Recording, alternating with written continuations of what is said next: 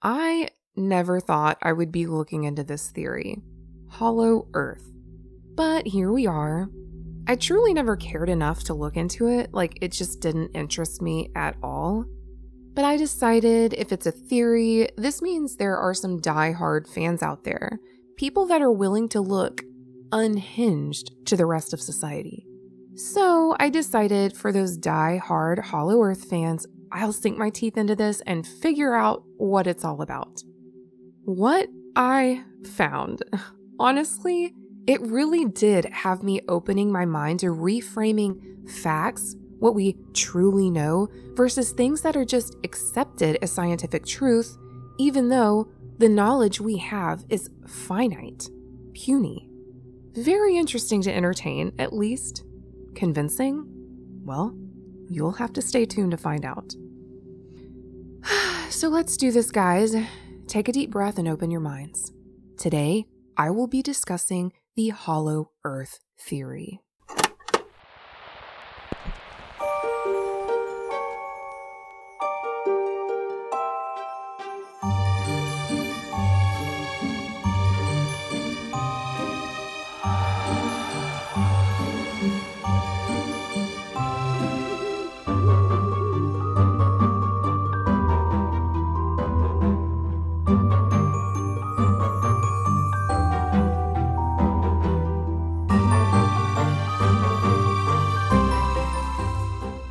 What do Hitler, the Vikings, the Nazis, Amelia Earhart, flying saucers, woolly mammoths, and giants all have in common? They all escaped to our inner Earth. Yep, Hollow Earth, giant animals, extraterrestrial technologies, beautiful forests, and a civilization living inside.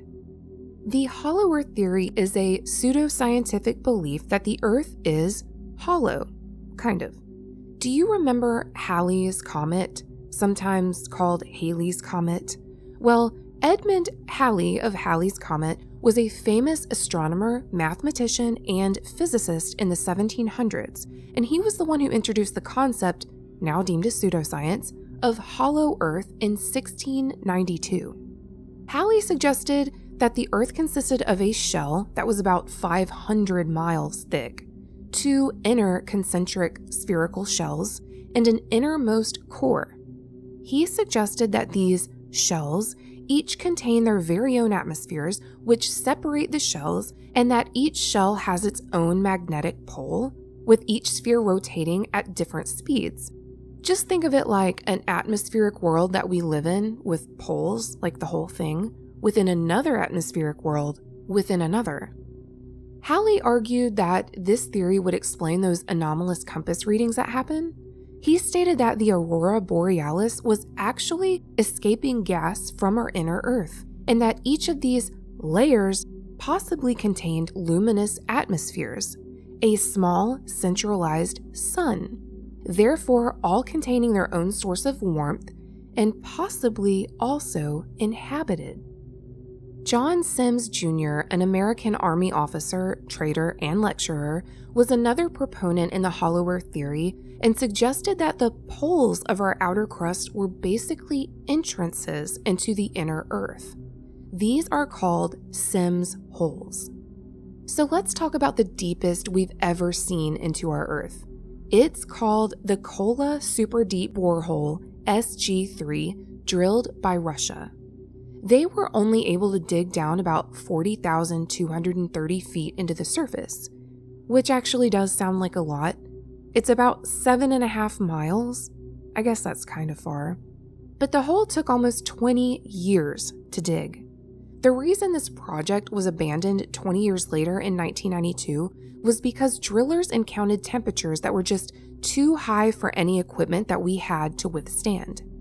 At least, that's what was widely reported. The Russians found things that debunked a lot of scientific theories, like how our mantle probably contained a good bit of basalt or volcanic rock, but there wasn't. And instead, water was found 2 to 3 miles deep, which was much greater in depth than scientific models had ever previously predicted. Okay, Here's a tangent that deserves an episode entirely to itself. So, Russia wasn't the only one with a borehole project.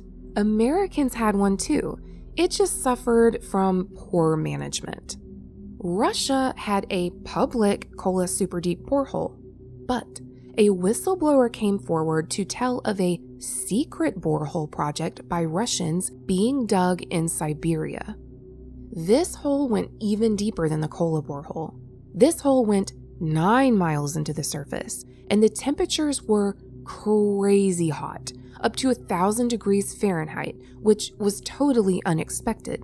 But this drill started spinning wildly, and they realized that they had come upon a great cavity within the earth that science said definitely wasn't supposed to be there. Everyone on the job site and locals said that they could hear something coming from the hole. They shut off their equipment and it was still there. So they lowered a specialized microphone made to withstand high temperatures deep into this hole. It melted within a matter of minutes, but enough audio was captured for them to recognize that these sounds were coming from the borehole. And if you haven't heard, they called it the Well to Hell. Over half of the members of the team quit on the spot. They swore you could hear screams of human souls being tortured. Interestingly, when I was younger, my dad, who I talked about sometimes on my other podcast, Creepybus, was really into this stuff. He was also super religious. He told me that he found a clip of the sounds from this borehole. He played the clip for me when I was young, and it was definitely sounds of screaming, wailing, crying. Not gonna lie, it was extremely jarring. Anyway, this story was of course picked up by major news networks, and it was reported on by Art Bell, host of the Coast to Coast AM radio show, who was the one to receive the information and audio from the borehole from the whistleblower. TBN, the Christian network, really took this story and ran with it. They put it on TV and print. Someone trying to find the source of the story could never really get down to the bottom of it though. It was just one of those he said, she said, you follow a certain source, and then it was another he said, she said. So whether or not this was just a great urban legend, or whether this is truly hell inside Earth beneath our feet, I guess that's just for us to find out when we get there. You can find this sound online if you truly want to go hear it. Now Sims, of the Sims hole theory, the openings to enter Earth at the poles, never backed down from advocating his theory. Even up to the 19th century, he would not be silenced. He campaigned, gave lectures, and published letters advocating for an expedition to the North Pole, which would prove his theory. Sims was able to actually convince enough people of his theory that he did get Congress to vote on funding for the trip. It was shot down, but he continued to campaign until he died in 1849. And another tangent. I know some people are severely geographically challenged, so if that's you, to give you a visual, assuming that the Earth is round, the South Pole is located in Antarctica, and the North Pole is located in the middle of the Arctic Ocean. Now, get this. You remember how I said there was water found inside of the Earth? Well, it was finally reported on in 2014. Scientists recently discovered there are massive reservoirs of water. Oceans, hundreds of miles beneath us. So much water, in fact, 3 times the amount on the surface of the world's oceans today.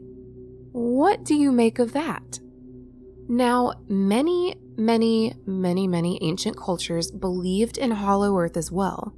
In these stories of Hollow Earth, the name of the interior of the Earth is called Agartha, which is sometimes referred to slightly differently by different cultures. There's Agarthi and Agartha. But each culture who has these beliefs or legends detail the existence of a highly advanced civilized paradise, filled with subterranean people who have reached superlative spiritual status and intelligence. They are like humans who have advanced to their ultimate potential. They are ascended masters. Agartha is believed to be interlinked to all continents of the world by a vast network of tunnels. some created by natural forces like springs, lava tubes, and others by inhabitants of the inner land. Some entrances to Agartha are said to be highly guarded secrets, only known to a handful of highly significant people here on Earth. Think like the Dalai Lama.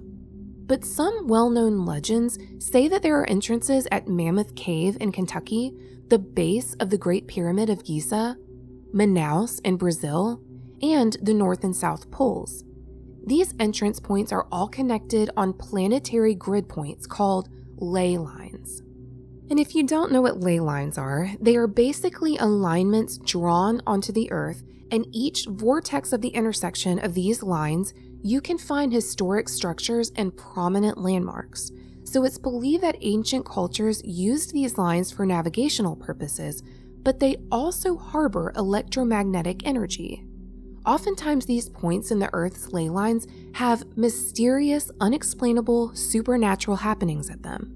They contain almost a magic power. The lines are perfectly mathematically connected if you see them on a map.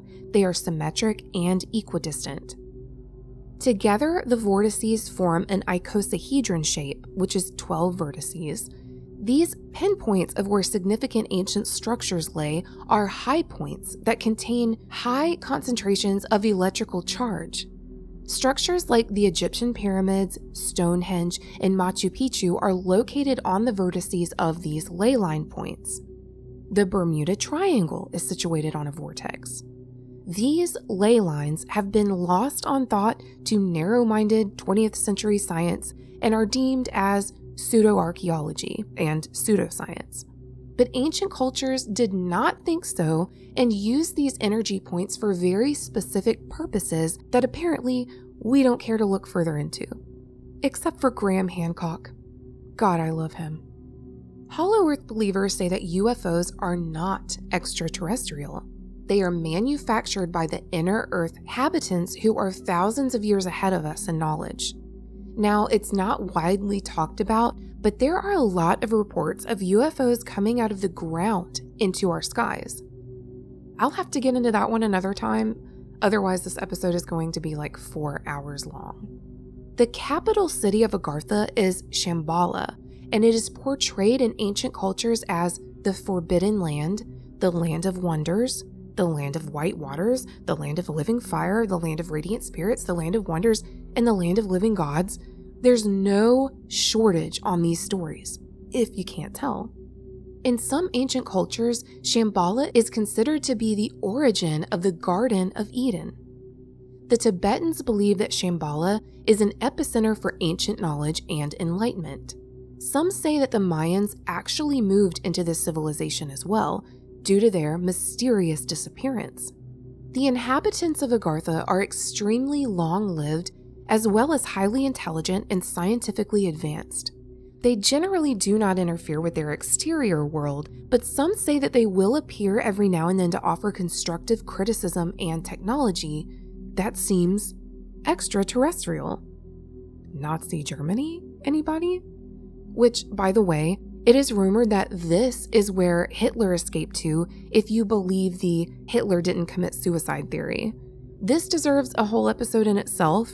If you didn't know, in 2009, a skull in the Soviet archives claimed to be Hitler's was actually a woman's skull. So there is no evidence of Hitler's death.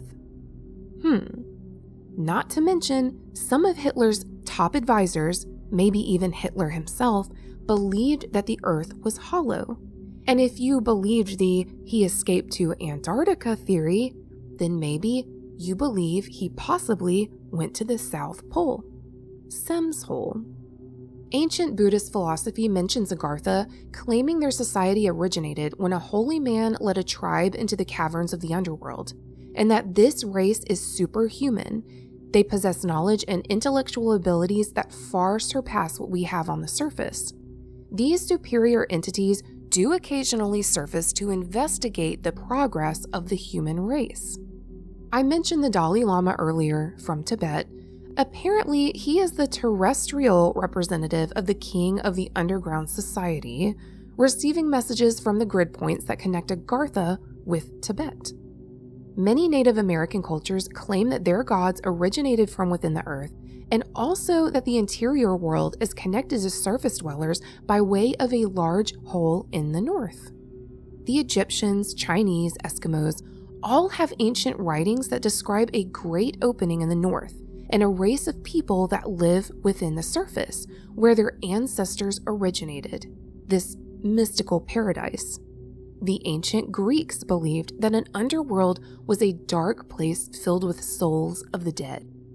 Now, we can't get through this episode without talking about this. Lizard people. Yeah. Ancient Mesopotamian cultures considered their ancestors gods, and you can see them depicted in their art. They were humanoids with reptile-like faces. And it wasn't just Mesopotamian cultures either. Ancient Sumerians, Aztecs, and Mayans, and in the Hopi culture, the legend is that 5,000 years ago, a meteor shower caused these strange lizard humanoid beings to seek refuge underground. And Nagas, or human serpent hybrids, are still worshipped in many cultures today. The fact is, so many ancient cultures have a reptile-like god who helped humanity advance our civilization. Some say they have a very malicious intent, wanting control over our planet. Some say they are even talked about in the Bible, shape-shifting reptilians, such as the serpent in the Garden of Eden or the Nephilim, these divine beings or fallen angels interbreeding with the daughters of men. Essentially, demons making babies with women. The Nephilim were also known as great warriors and giants, which I'll touch on in a minute. Those lizard people believers believe that reptilians are still here underneath us, trying to regain control over society by interbreeding with humans and obtaining positions of power, like politicians, royalty, and famous entertainers. I know this is cuckoo, but the point is, the idea that reptilians live underground is not something that someone in the 20th century just decided to create. Reptilian stories have been around for ages. And now, if things weren't crazy enough, this is where the episode takes a turn that I wasn't quite expecting. A strange and interesting story. Richard E. Byrd was basically a national and international hero in the 1920s. He attended the University of Virginia and the United States Naval Academy. He served in the Navy, active duty for World War I, where he was promoted to lieutenant. He became one of the world's foremost aviators. He commanded air stations in Nova Scotia and actually helped the Navy plan the first transatlantic flight. Byrd played a key role in the Navy's aeronautical program, where Congress promoted him to lieutenant commander. He eventually became an independent aviation pioneer. Through other accomplishments, Byrd received a Medal of Honor from Congress. Byrd and 3 other men were the first to fly transatlantic from New York to France in June of 1927.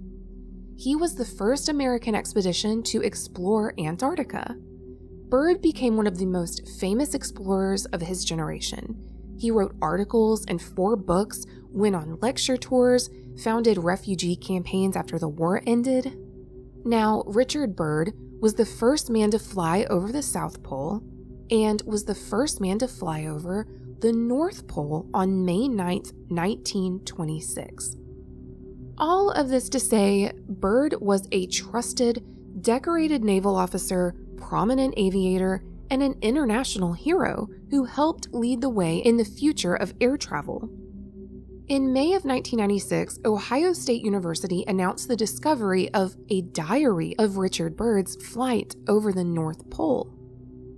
In Byrd's entry, he noted the time, small bits of what was happening, such as adjustments to the fuel mixture, turbulence, base camp check-ins, overall a normal flight. From 6 a.m. to 9 a.m., pole-bound, everything is fine. At 9:10 a.m., Byrd writes that there is vast ice and snow, but it has a strange yellowish color and pattern, as well as a reddish and purple color. They check back in with the base camp to relay these strange colorations in the ice and snow. Then the magnetic and gyro compasses began gyrating and wobbling. He and his radio man with him used the sun as their compass while their instruments weren't working.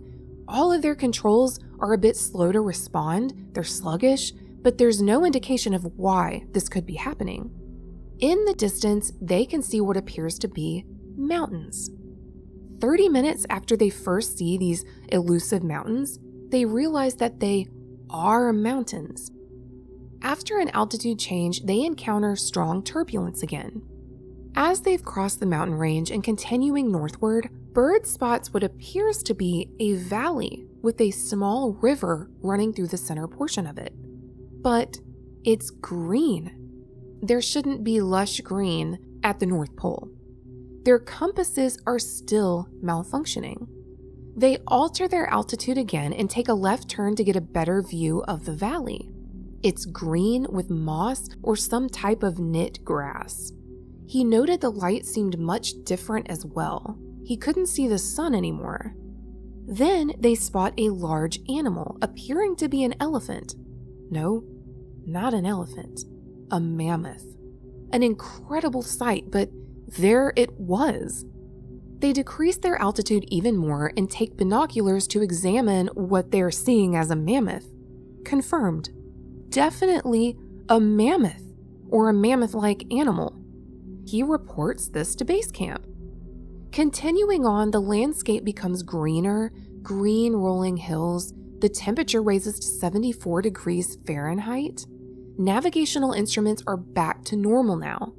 Puzzling, he attempted to report this back to base camp, only now the radio isn't functioning.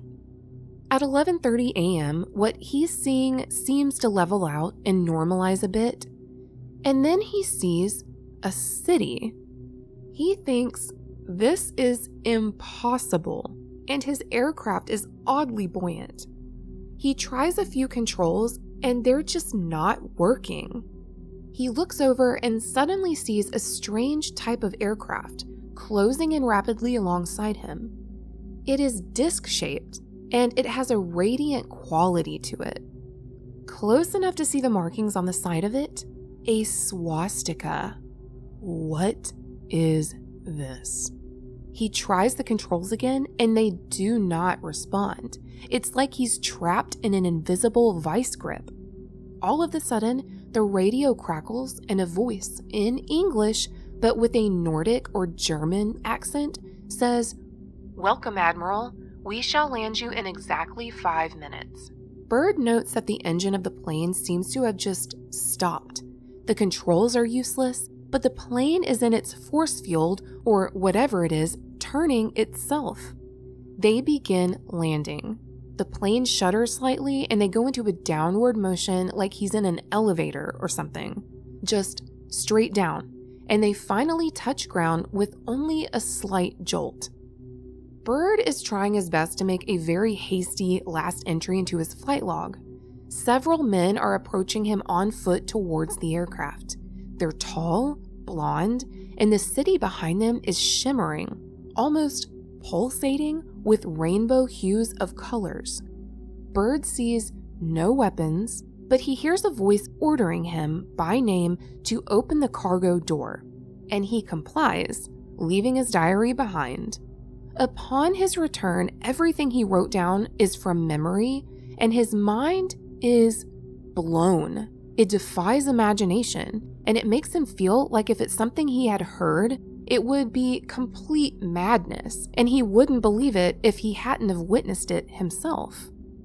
Byrd says that these people were extremely cordial and took them to a small platform-like vehicle with no wheels, and they were taken to the glowing city with great swiftness. As they approach, he said the city buildings seemed to be made of crystal-like material. They arrive at a building type he had never seen before, and he and his radio man were given a warm beverage that they had never tasted before, but it was delicious. After about 10 minutes, 2 men come and tell Byrd to accompany them, but it seems like he just had no option but to comply. He leaves his radio man behind and he enters what seems to be like a clear elevator. They descend, the machine stops, the door lifts silently upward. They go down a long hall. It seems to be rose-colored light emanating from the walls themselves. One of the men, or beings, motioned for them to stop before this huge door. Over the door is an inscription that Bird can't read. The door opens and he walks inside. Someone speaks, telling him not to be afraid and that he is there to speak with their master. The coloration of the room is so beautiful. He sees his surroundings and he's in awe of the beauty before him. He says it was the most beautiful sight he had ever seen in his entire existence, and it was just too beautiful and wondrous to describe in human terms that would do it justice whatsoever. He sees a man who appears to be very old. He motions for Bird to sit down with him. Softly speaking, this man tells him, "We have let you enter here because you are of noble character and well known on the surface world." Surface world? Yes, this master man replies. You are in the domain of the Ariani, the inner world of the earth. He tells Bird that he won't be there for long and will be escorted back to the surface shortly, but he was summoned there for a message. The man tells him that they became alarmed after the atomic bombs over Hiroshima and Nagasaki. They sent their Flugelrads, flying machines, to the surface to investigate what our race had done. But of course, the past is the past. He stated that they have not interfered before our race's wars and barbarity, but they have learned to tamper with a power that is not for man, speaking of the atomic bomb. The underground race has already delivered messages to the powers of our world, but they had not heeded their warnings. They brought Bird there to be a witness to their world that it does exist. The man says this new culture that he is seeing is many thousands of years beyond Bird's race. The master's eyes seem to penetrate deeply into Bird's mind, and after studying him for a few moments, the man replied, Your race has now reached the point of no return, for there are those among you who would destroy your very world rather than relinquish their power as they know it. In 1945 and afterward, we tried to contact your race, but our efforts were met with hostility. Our Flugelrads were fired upon, yes, even pursued with malice and animosity by your fighter planes. So now, I say to you, my son, there is a great storm gathering in your world, a black fury that will not spend itself for many years. There will be no answer in your arms. There will be no safety in your science. It may rage on until every flower of your culture is trampled and all human things are leveled in vast chaos. Your recent war was only a prelude of what is yet to come for your race. We here see it more clearly with each hour. Do you say I am mistaken? Bird replied, No, it has happened once before. The Dark Ages came and they lasted for more than 500 years. The man continues, Yes, the Dark Ages that will come now for your race will cover the earth like a pall, but I believe that some of your race will live through the storm. Beyond that, I cannot say. We see at a great distance a new world stirring from the ruins of your race, seeking its lost and legendary treasures, and they will be here, safe in our keeping. When that time arrives, we shall come forward again and help you revive your culture and your race. Perhaps, by then, you will have learned the futility of war and its strife, and after that time, certain of your culture and science will be returned to your race to begin anew. You are to return to the surface world with this message. They had closing words. Bird stood up. He thought to himself that he must be dreaming. But he's looking around, and it's not a dream. This is real. And for some reason, he bowed slightly, not knowing if he did this out of respect or humility. Suddenly, the hosts who had brought him there were again by his side. The host told him that they didn't need to delay, that he needed to return to his scheduled timetable. He was brought back to the radio man he came with, who had an anxious expression on his face. Byrd told him that everything was all right. They were then taken right back to the aircraft. The engines were idling and they boarded. They were immediately lifted by that unseen force until they were around 2,700 feet. 2 of those aircrafts went alongside of them for a ways, while their aircraft still had no registered readings, so he couldn't see how fast they were going, but he knew it was really, really fast. Now the radio comes through at 2:15 p.m. "We are leaving you now, Admiral. Your controls are free. Auf Wiedersehen." The Flügelrads disappeared into the pale blue sky. The plane had a sudden sharp downdraft, and they were able to recover the controls. Back to his log now, he says they are over vast areas of ice and snow. He radios base camp, who were relieved that contact was reestablished. 3 p.m., they land smoothly at base camp. Now he's on a mission. Byrd attended a staff meeting at the Pentagon where he stated in full the discovery and what the master had said to him. It was recorded. The president was advised. And then Byrd was detained for over 6.5 hours, interviewed intently by top security forces and a medical team. He was then placed under a strict control from national security provisions and ordered to remain silent in regard to everything he had just seen, learned, and stated on behalf of humanity. He was reminded that he was a military man and he must obey orders. Byrd wrote in his diary that he had to do this in secrecy and obscurity concerning the Arctic flight of February 19, 1947. "There comes a time when the rationality of men must fade into insignificance, and one must accept the inevitability of the truth.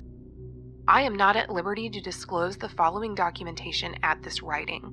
Perhaps it shall never see the light of day of public scrutiny, but I must do my duty and record here for all to read one day. In a world of greed and exploitation, of certain of, mankind can no longer suppress that which is truth." That is Admiral Byrd's story. A secret diary? Where did the radio man go? Was the radio man given the same orders as Admiral Byrd? Was Byrd insane? Did he even write it? Some say probably not, given his accolades. Others believe what he documented was exactly what he saw. Here is another interesting story.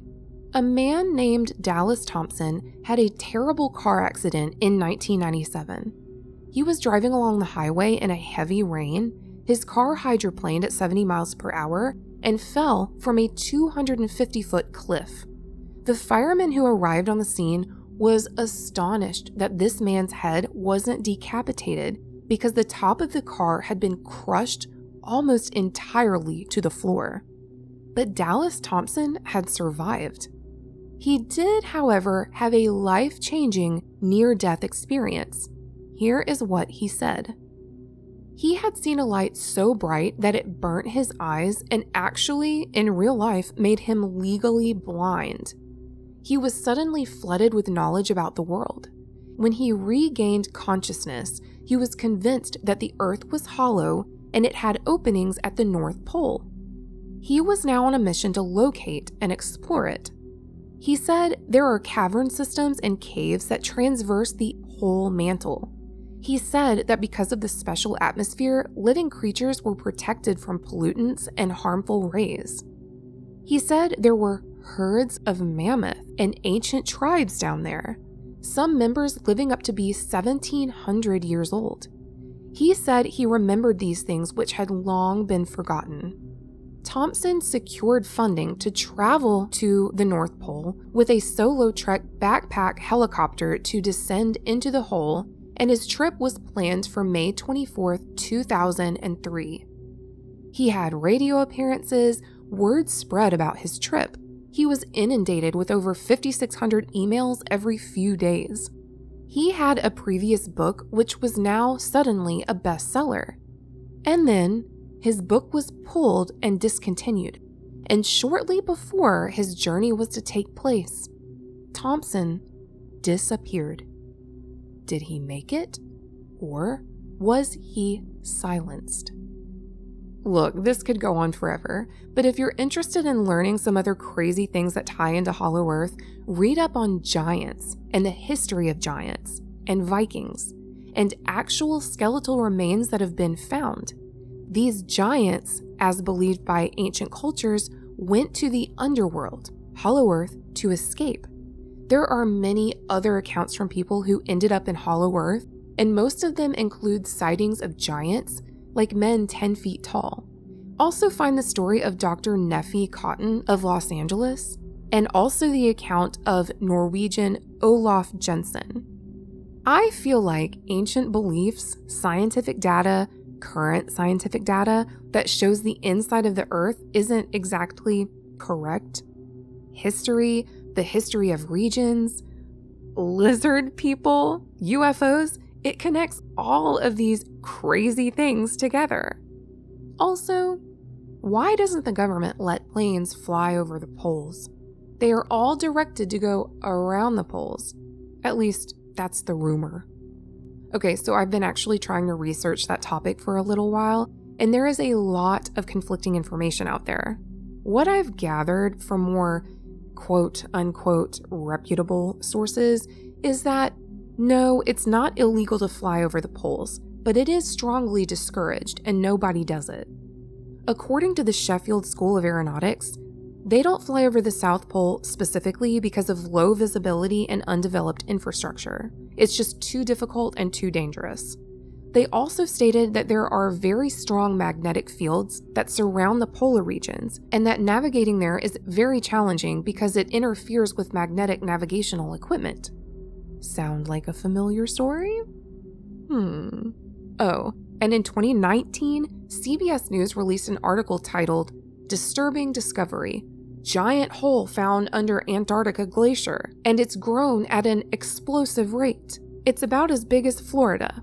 They say that this is due to climate change. But is it? Is it due to climate change? You know, none of this helps the fueling of the Hollow Earth theory. Just saying.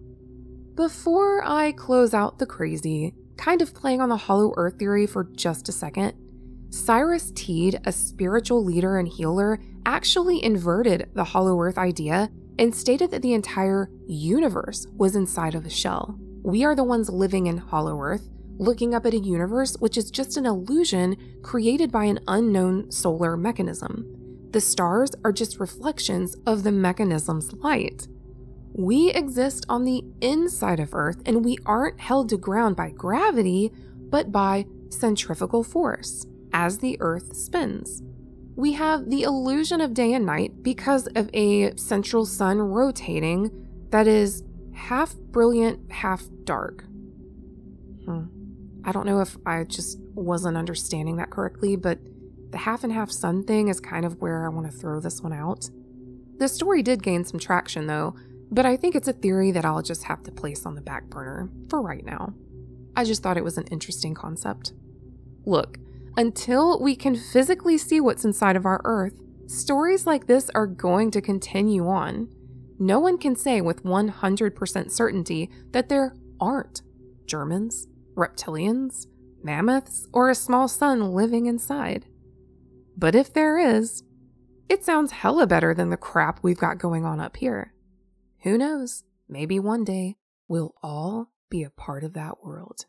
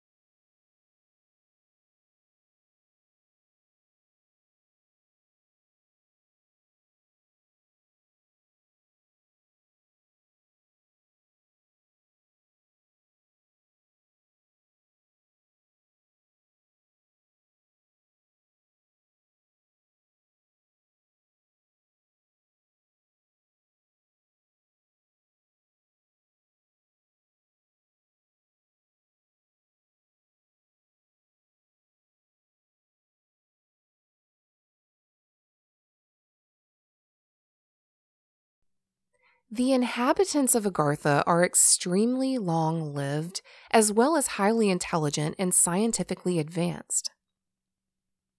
They generally do not interfere with their exterior world, but some say they will appear every now and then to offer constructive criticism and technology that seems extraterrestrial. Ancient Buddhist philosophy mentions Agartha, claiming their society originated when a holy man led a tribe into caverns of the underworld, and that this race is superhuman, possesses knowledge and intellectual abilities that far surpass what we have here on the surface. These superior entities do occasionally surface to investigate the progress of the human race.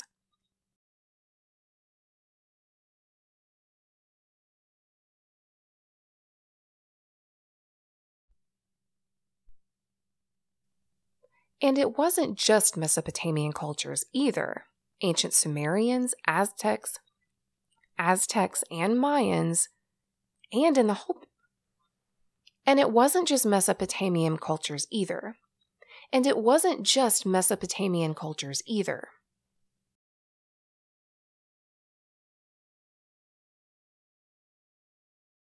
You are to return to the surface world. You are to return to the surface world. You are to return to the surface world with this message.